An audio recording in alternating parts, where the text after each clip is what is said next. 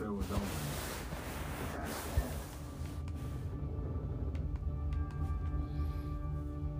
But now, something impossible is happening to me. Emotion. Human emotion. It has no application in Antheon.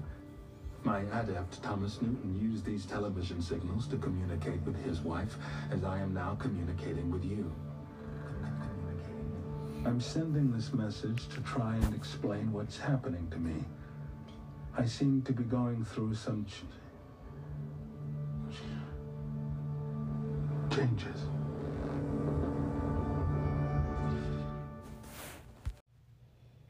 Dutch cops fire targeted shots at protesting farmers. In the Netherlands, police used their service guns to shoot farmers who were protesting new environmental regulations. Video evidence showed police shooting at a tractor as it tried to flee from them. Local police in the northern town of Heerenveen claimed that after a stop, trailer drivers attempted to drive into cops and service vehicles during the incident that occurred late on Tuesday at a motorway entrance ramp. A dangerous circumstance developed. They added that the tractor was hit and that 3 individuals were eventually apprehended after warning shots and targeted gunfire were exchanged. During the encounter, no one was hurt.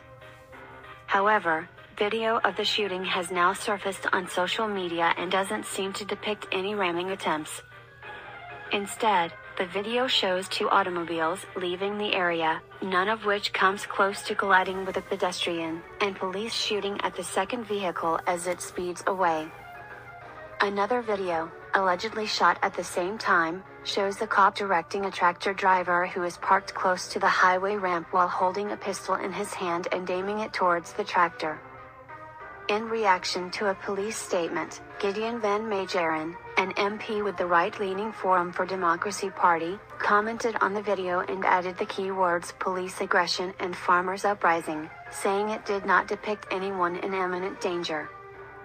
He noted that he had asked for an urgent debate in Parliament and urged officials to explain the apparent disparity as quickly as possible. The National Criminal Investigation Department will open an investigation into the incident since an officer shot their service weapon while performing official duties, local police said. The incident occurred during a surge of anger among Dutch farmers, who have publicly challenged a government plan to reduce pollutant emissions, such as nitrogen oxide and ammonia, by 50% over the course of the next 8 years.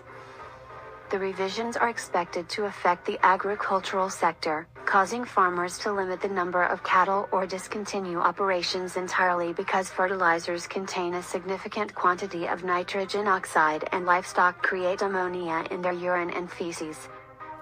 Intense protests, including farmer-led blockades at important transportation hubs, have taken place in recent weeks as a result of many people's worry that the reforms will simply force them out of business. The government will not permit farmers to create dangerous situations or intimidate officials, as Dutch Prime Minister Mark Rutte warned late last month. This sentiment was repeated by police in Heerenveen following Tuesday's shooting. Thanks for watching. Please consider subscribing to... Now, the point of me playing these clips is to give some backdrop to the idea,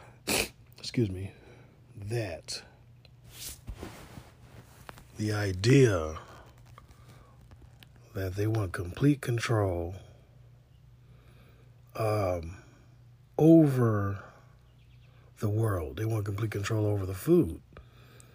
And the only way you can do that is if you take people's abilities to hold government accountable militarily, something like January 6th, not saying that's right or wrong, I'm just pointing out things. So, if you look at gun laws in the Netherlands, where that story, I just played that story, that's where it's from. In the Netherlands, the possession of all firearms, ammunition, and other weapons is prohibited. it is also forbidden to use weapons. There are some exceptions, but in those cases, you will need a weapons permit. So, now, you can't have guns in the Netherlands. But interesting enough, the only people that have guns is the government. So, when they tell you, hey, we need you to cut emissions, but we're going to tell you, your farmers can't produce as much food, but they're like some of the top producers in Europe. And we're going to continue on with this story. I want to point out some things. In New York, that today they pushed forward with more gun restrictions after the Supreme Court ruled on their former gun restrictions being unconstitutional. So let me look if I can pull it up. They have the shooting in Chicago. They covered all 3 channels. Texas, you can carry guns anywhere, basically. Chicago has strict gun laws, but some guy managed to do a mass shooting in Chicago. The next day the government's open, they have this law in New York. Let's see.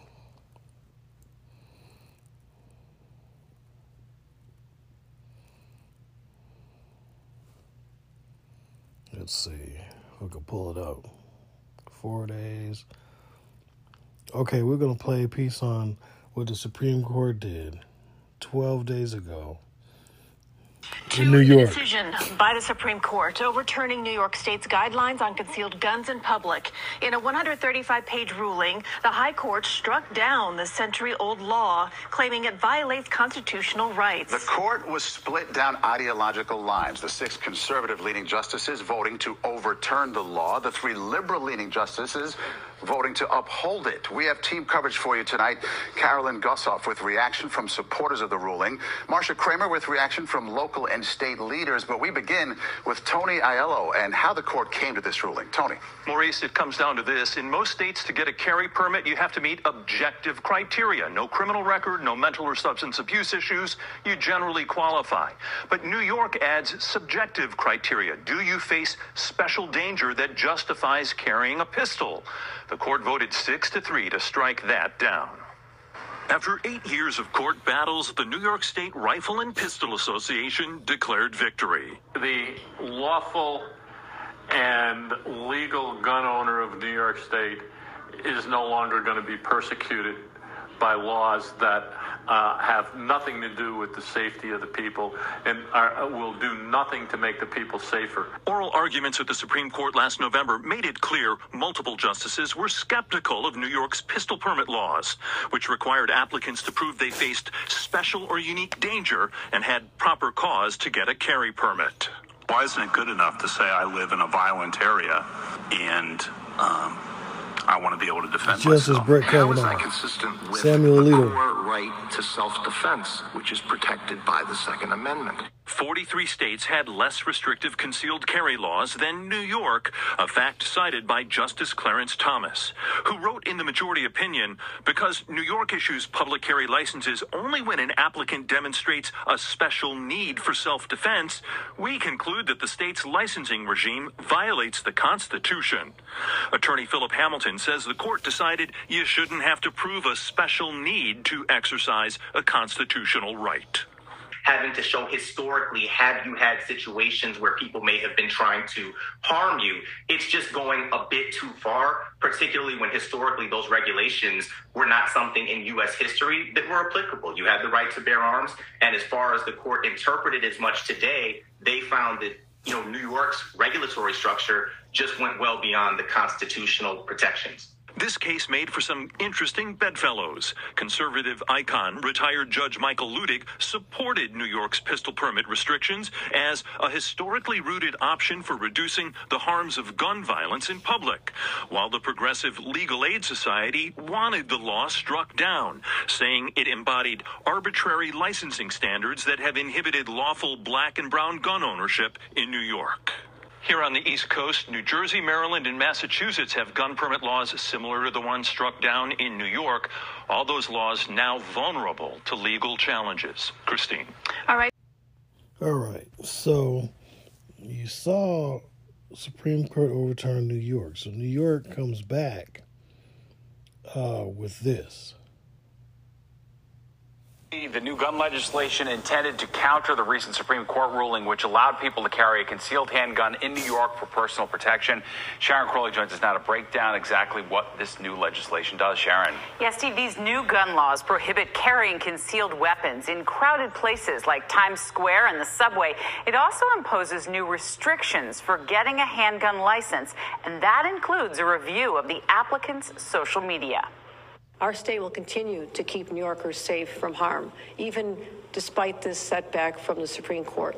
New York Governor Kathy Hochul is signing legislation to strengthen gun laws and bolster restrictions on concealed carry weapons. She called Albany lawmakers back for a special session after the U.S. Supreme Court struck down New York's concealed carry law. The governor and Democrats who control the legislature creating a list of so-called sensitive places where concealed weapons would not be allowed. I believe we have hit that mark and will make New York safer. Weapons would be prohibited in Times Square, on public transportation, schools, libraries, daycares, playgrounds, parks, zoos, places of worship, hospitals, and all healthcare facilities.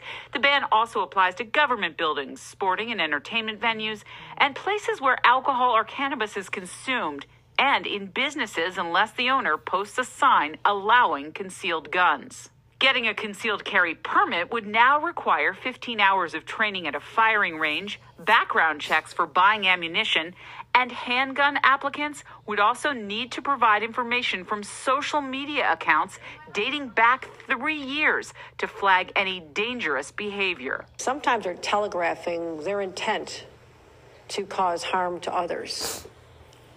And we saw that in Buffalo. New York State senators and state assembly members spent hours debating during this special session. I think it is unconstitutional. I think it will be challenged. Republicans repeatedly objecting, saying these restrictions punish law-abiding gun owners. I think it really is going to criminalize people who should not be criminalized, and at the same time, not address the sincere problems with violence that we have in our communities all across the state. Well, the governor and lawmakers also reacting to this. So, you see, that is a response. After the Supreme Court, now they want to be able to judge you on some criteria that's not set. Oh, look at social media. We don't like it. No gun for you. Now, that covers a wide range of... They basically are inquisitors. They can just say, hey, I don't like what you said on that day. No gun for you. You could be criticizing them and their governance, and they can determine that is, if you criticize the government in your social media, or even the Democrats who are the ones passing all this, they can just say, hey, no gun for you. Which is really sounds crazy to me. So, and then they mentioned Buffalo, like the guy, these guys had social media accounts and they were saying they were going, these are like the perfect storm to me. I believe that they're all plants, ops, in the first place. The third one that just happened over the weekend, that was like the perfect storm of full-blown social media followed by scrubbing the internet real time as people watch, as we look for the information on the shooter, things get scrubbed right in front of our eyes. It was like a perfectly timed play. Something's going on. Like, okay, so, and the reason why I played the Netherlands at first is because I think that plays into a peek into the future of this totalitarian nanny state sort of thing that it seems to be coming down the pipe. Here, you got Biden over there handing over our health care and all that to the World Health Organization, handing over control to these world bodies, and also serve as a distraction. Let's see. I was looking at something else this morning. Let's see. England Prime. Yeah, he's having issues. England, they want this dude.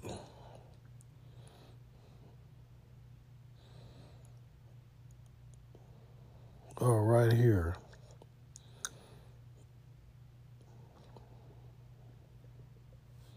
Right here. Can the Prime Minister be on it? This is how it began. Downing Street, dappled light on a sunny afternoon, and a visit from Sajid Javid, the country's now former health minister. Are we good? Not quite. Javid's resignation was followed almost immediately by that of the finance minister, Rishi Sunak, shown here next to Boris Johnson this morning at a glum-looking cabinet meeting before his government started to shake.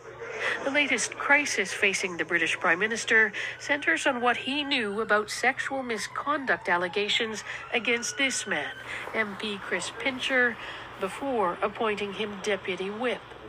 Downing Street first denied Johnson had known, but today that position shifted. I got this complaint. It was something that was aimed. So they over there trying to get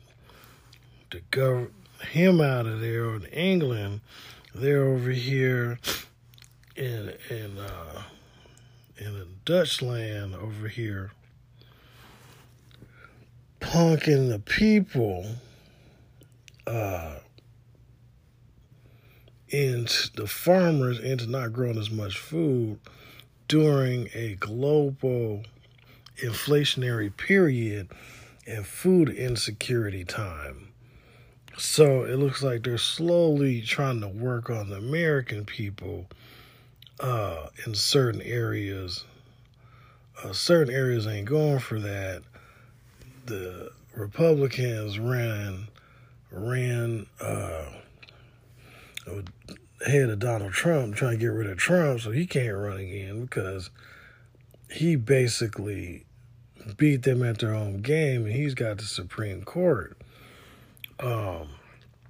So they're running a conservative, constitutional looking set of plays out of the Supreme Court. They're about to change the face of the country. So in the Dutch, I thought it was real interesting because I was looking at what people were saying, and people were like, one person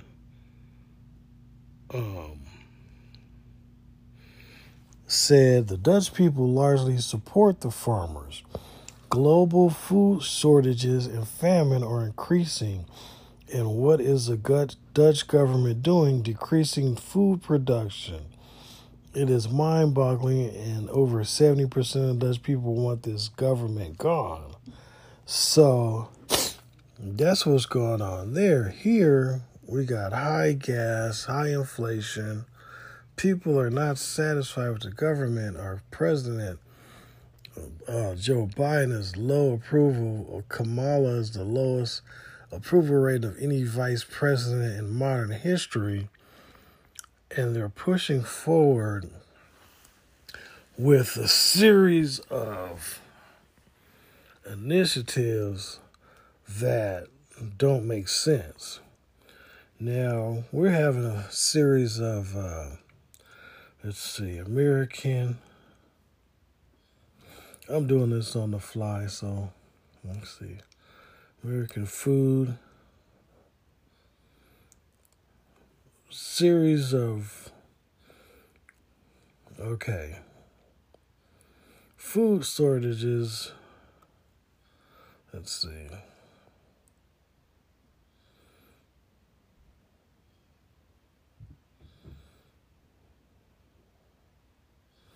Yeah, see, I should have did it straight off of tube. Okay.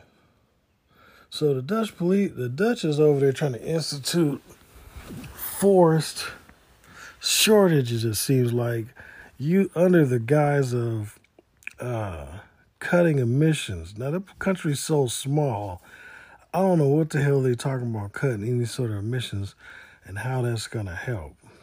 Let's see. Food shortage. Okay. I'm looking on YouTube. All right. Let's play this.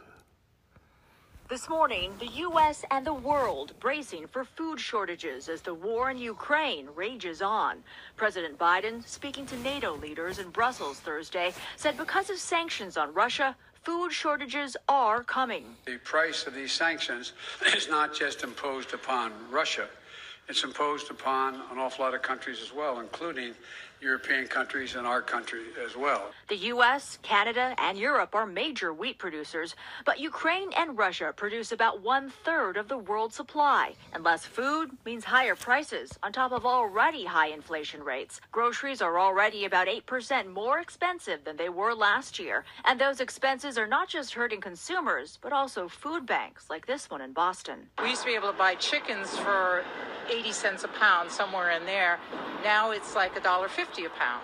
And so that limits our ability to buy more food and distribute more food to the agencies. In Tennessee, the governor is pitching a plan to provide relief to shoppers by suspending the sales tax on groceries for 1 month. Let Tennesseans keep some of that hard-earned money and do so by suspending the grocery tax for a time. The U.S. is producing less wheat than it used to. About 44 million tons were harvested last season, compared to 50 million 3 years ago. To help avert a potential worsening crisis, President Biden is urging European leaders to end trade limits on shipping food abroad. We are in the process of working out with our European friends what it would take to help alleviate the concerns relative to food shortages.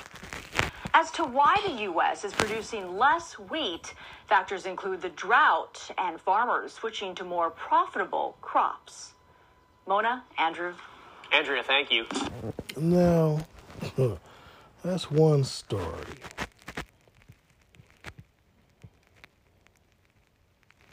Okay?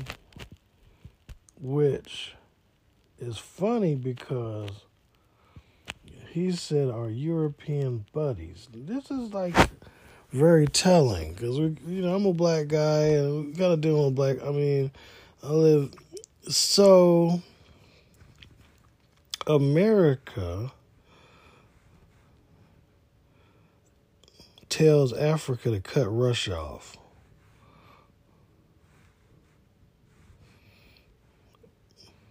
America to stop dealing with Russia.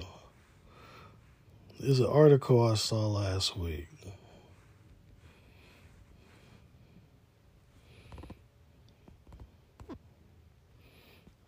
Okay.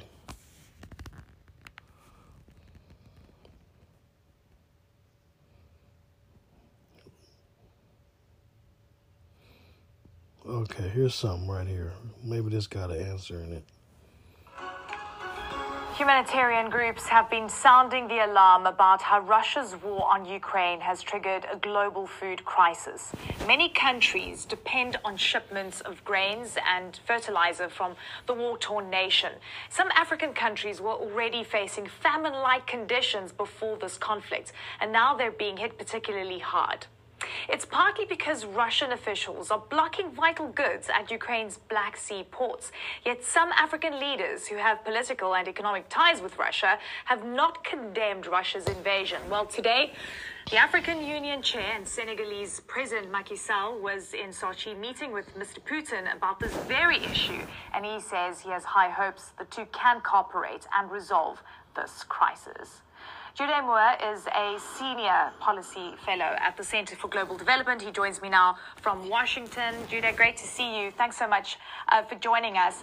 I have to say, seeing Macky Sall with President Putin, I mean, it gives sort of a big question about whether they can find a way forward and whether Macky Sall has any sway to try and convince Putin to open up those supply chains. What do you think?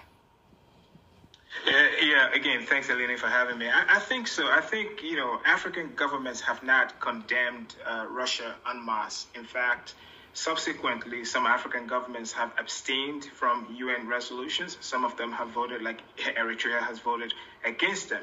So because of that, compared to, say, Europe or the United States, the representative of the African continent at that level, who is now Macky Sall, chair of the AU, has some leverage to see if there can be some negotiated settlement to the crisis in Ukraine, because there's only a diplomatic out. There's no way to actually end this militarily. Yeah, and it's so interesting that you mentioned that so many African countries have not condemned Russia's invasion of Ukraine. And I guess that brings up the question, is Vladimir Putin really pro-releasing supply and helping African countries? Do you think this is a show of force? Because we have to be honest here.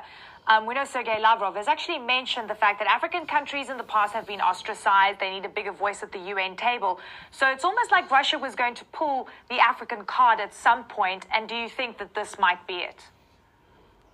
Not only that, very high-ranking Russian official who supposedly has access to Putin has talked about how food crisis in places like Africa would actually, spur some sort of surge in migration coming to Europe. So on the one hand, it seems as if Russia is advocating that Europe is somehow responsible for this. And so it's not clear if Macky Sall is going to convince him. But again, Africans comprise maybe a fifth of the global population, and it makes sense that something happening outside Africa that has such significant impact, African leaders would do what is in their power to attempt to sway which powers can be swayed, which individuals can be swayed to be able to do this. So I think it's important that the African leaders are taking this step, and who knows, they might be the ones to be able to push this to where we get some sort of settlement. Yeah. I want to give the audience a sense of what kind of supply and price shocks Africa could experience. We've been talking so much about gasoline prices increasing in the US and inflation increasing in other parts of the developed world, but it's actually developing economies that are really going to be experiencing excruciating pain. Yes. So one is, we talk about fuel prices, right? So some countries in Africa, like Nigeria, Gabon, Angola, might benefit from high prices in petroleum products, but most of the continent are net importers. So high fuel prices is going to have significant impact on them. Now, most Africans, especially sub-Saharan African countries, do not really eat a lot of wheat products, but they eat other grains, especially like rice. Now, because of the decline in wheat supplies and the pressure on wheat prices, it is beginning to affect other African staples. And that is the issue. So today, there were news and rumors that India was considering curbing rice exports. Vietnam and Thailand were considering curbing rice exports. Even though the Indians have denied it, this carries significant consequences for the continent because, as you noted in your opening, in the eastern part of the continent, there has been, especially in the Horn of Africa, 4 successive failures of the rains, and it looks as if there's going to be a 5th. So it is on both fuel and food prices that we're seeing the impact happen. So it might not directly be wheat, but it is the impact of wheat, the shortage in wheat on other grains that is having such devastating impact on the availability and food security across the continent. Yeah. Yeah, you're painting a die. So, yeah. So I found a little article. It says, New York Times, March 3rd. I need to find something newer, but oh well. Africa's largest arms dealer, Russia, has ties to the continent that stretch back to the Cold War and helped Mr. Putin win rare support over the invasion of Ukraine. So some of the Africans, 24 African countries declined to join a resounding vote in the UN denouncing Russian aggression. 16 African countries abstained, 7 didn't vote at all, and 1, Eritrea, voted against it. Keeping company only with Russia, Belarus, Syria, and North Korea. So the Africans are like,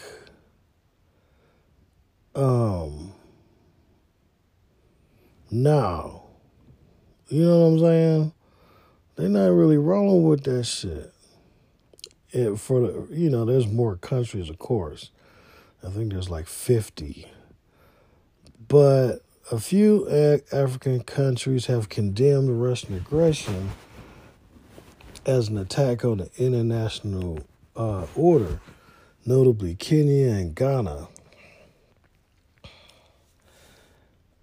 Some African nations voted for a UN resolution that denounced Mr. Putin's sanctions on Wednesday, but deep divisions in the continent's response were apparent. So it's like half and half. Excuse me. So in Ethiopia, Russian flags flew at a ceremony on Wednesday. That was back in March. We're in July. I don't know. I mean, I think things have changed. So, they basically want some of these African places, right, to starve during a time when there's not a lot of water coming out of the sky. To back European countries who have done nothing really but a lot of the other ones especially exploit the continent. Now, I'm just watching all this stuff play out. It looks like the arrogance and audacity of certain players in this world stage, they still haven't really explained why is the Ukraine Africa's business? Why is the Ukraine the United States business? Why? Why should everyone starve and pay more money for this crisis? The Ukraine was part of Russia already. So, anyway, they still haven't explained it. Okay. So, we're dealing with people that, don't give a fuck. And seemingly want to disarm people. It seems like they want to control everything. They want the people to keep voting on this gun stuff. And it's funny how this stuff didn't happen under Trump. There weren't a whole bunch of mass shootings. It's like now, every time the Democrats, the police start killing black people on TV again, something ain't right. And this is something that I want to look at in further episodes. This is just basically a top of my head random show.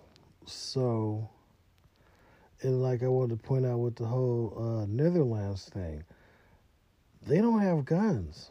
So the police can take shots at people. What are they shooting at the people for?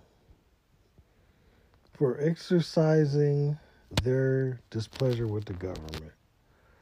Now, Meanwhile, we have this going. Carolyn Bryant should be indicted in the role in the kidnapping of Emmett Till. Now, we're going to get into that. Hold on, I'm going to start. And then we're going to, let's see, 93. Let's see, year what was it, Nazi? Now look.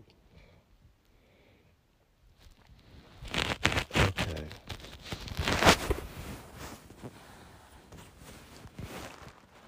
Here we go, right here. Listen to this. Let's see. Oh, that is playing years ago now.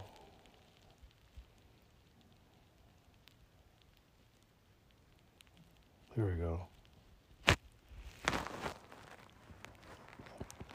I'm trying to get someone to read it out so you can hear it. I guess he was.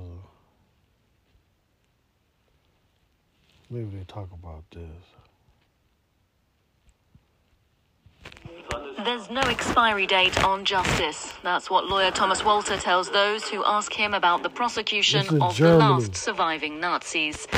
He's representing the descendants of the victims of the Holocaust at the trial of a 100-year-old man known only as Joseph S. in the dock for his role in the murder of thousands of people more than 70 years ago. This trial is the trial of belated justice. It's also late because German justice has for decades neglected the trials of former Nazis, and it was not interested in prosecuting the criminals. The man facing charges was a guard at Sachsenhausen outside of Berlin. Opened in 1936. See, look. They out here putting these dudes in jail. They're 93, bro. Let's see. Here, right here. It's funny how they, I'm going to read it. Fuck it. A 101-year-old former Nazi guard sentenced for role in concentration camp murder. 101. But I think it's really important that my generation and the future generation there will no longer be direct witnesses of this history, that we keep on this memory. And I think this trial, as my father said, there has been a huge work, a huge memory work, huge work on what happened in this camp that was almost forgotten, although in the suburbs of Berlin, sorry.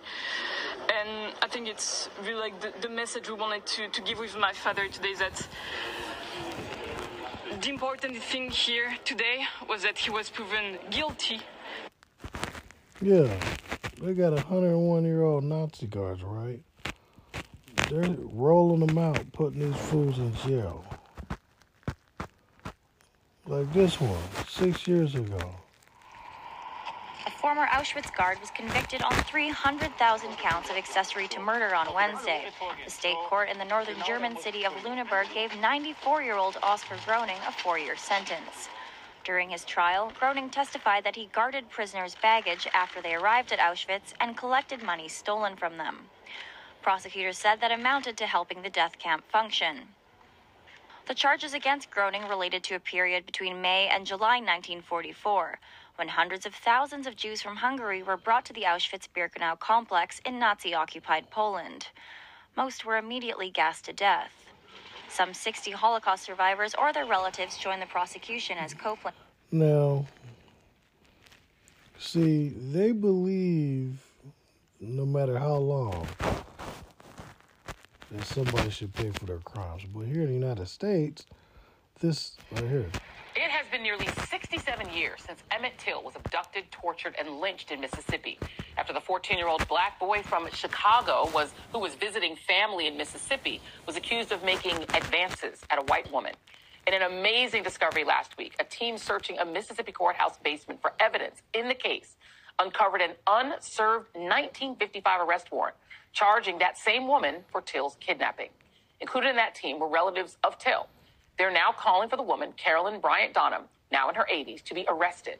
Donham was married to one of the two white men who were tried and acquitted for Till's brutal murder, shockingly, by an all-white jury. Maybe not so shockingly given this country's history. They later confessed to the killing.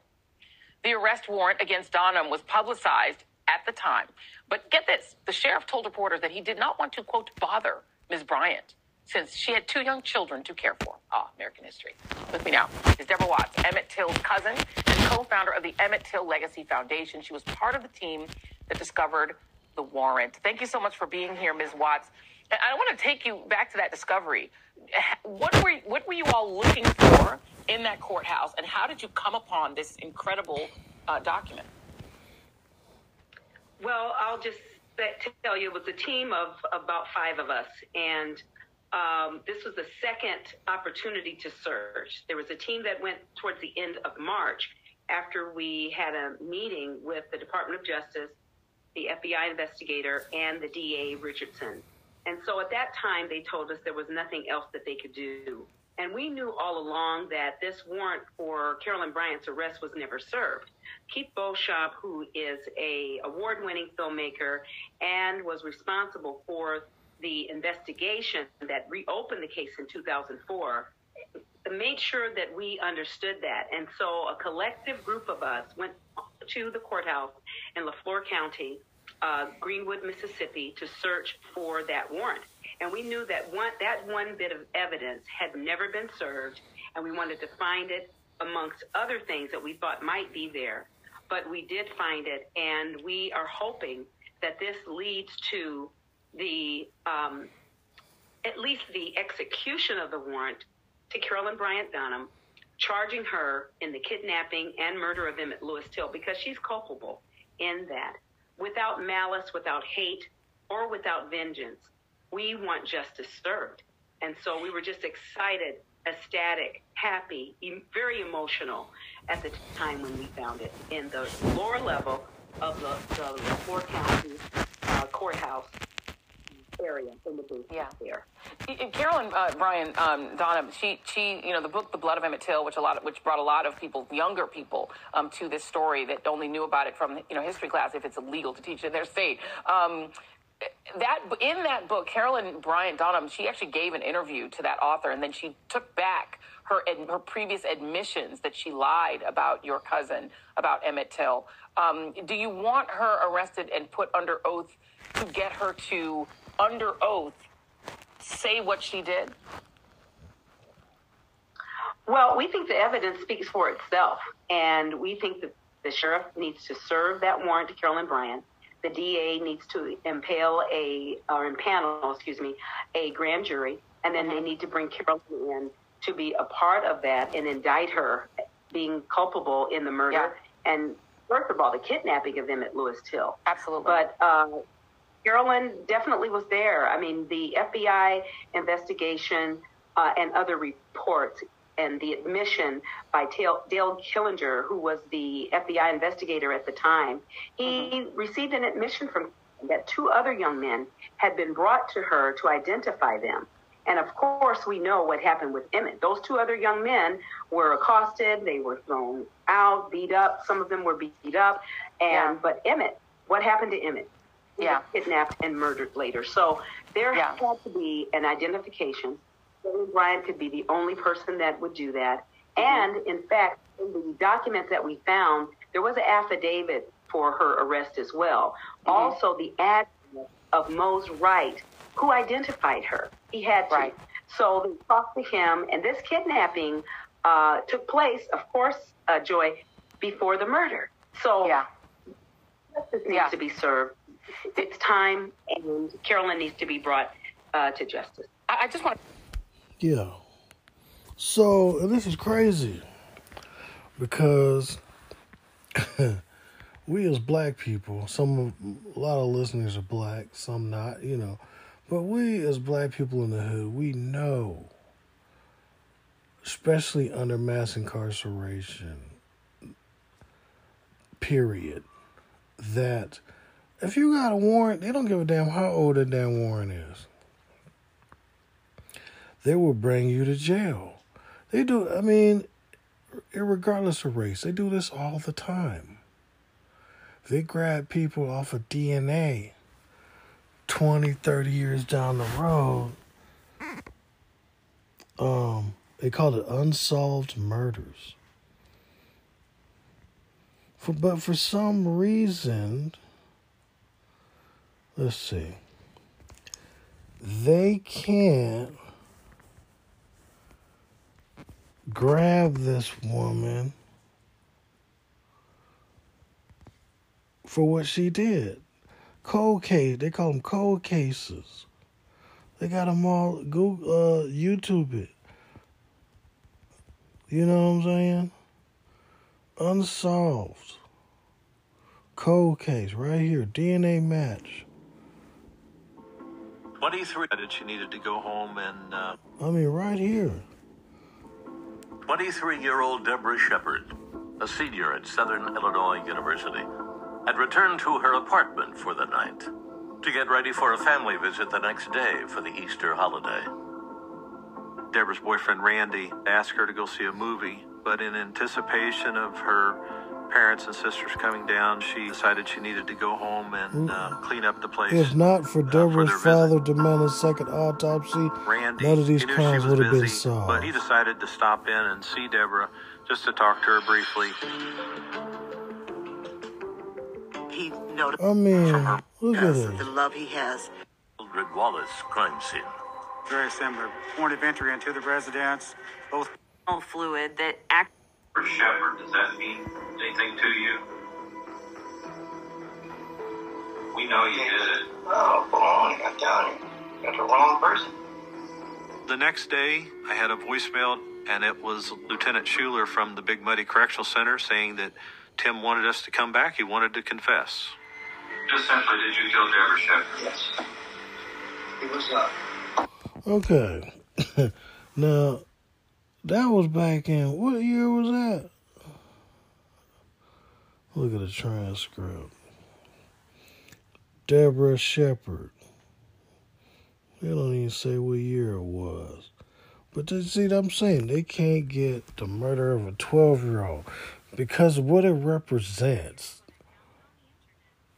What it represents in the Joe Biden Justice Department, who said, if you ain't black if you don't vote for Joe.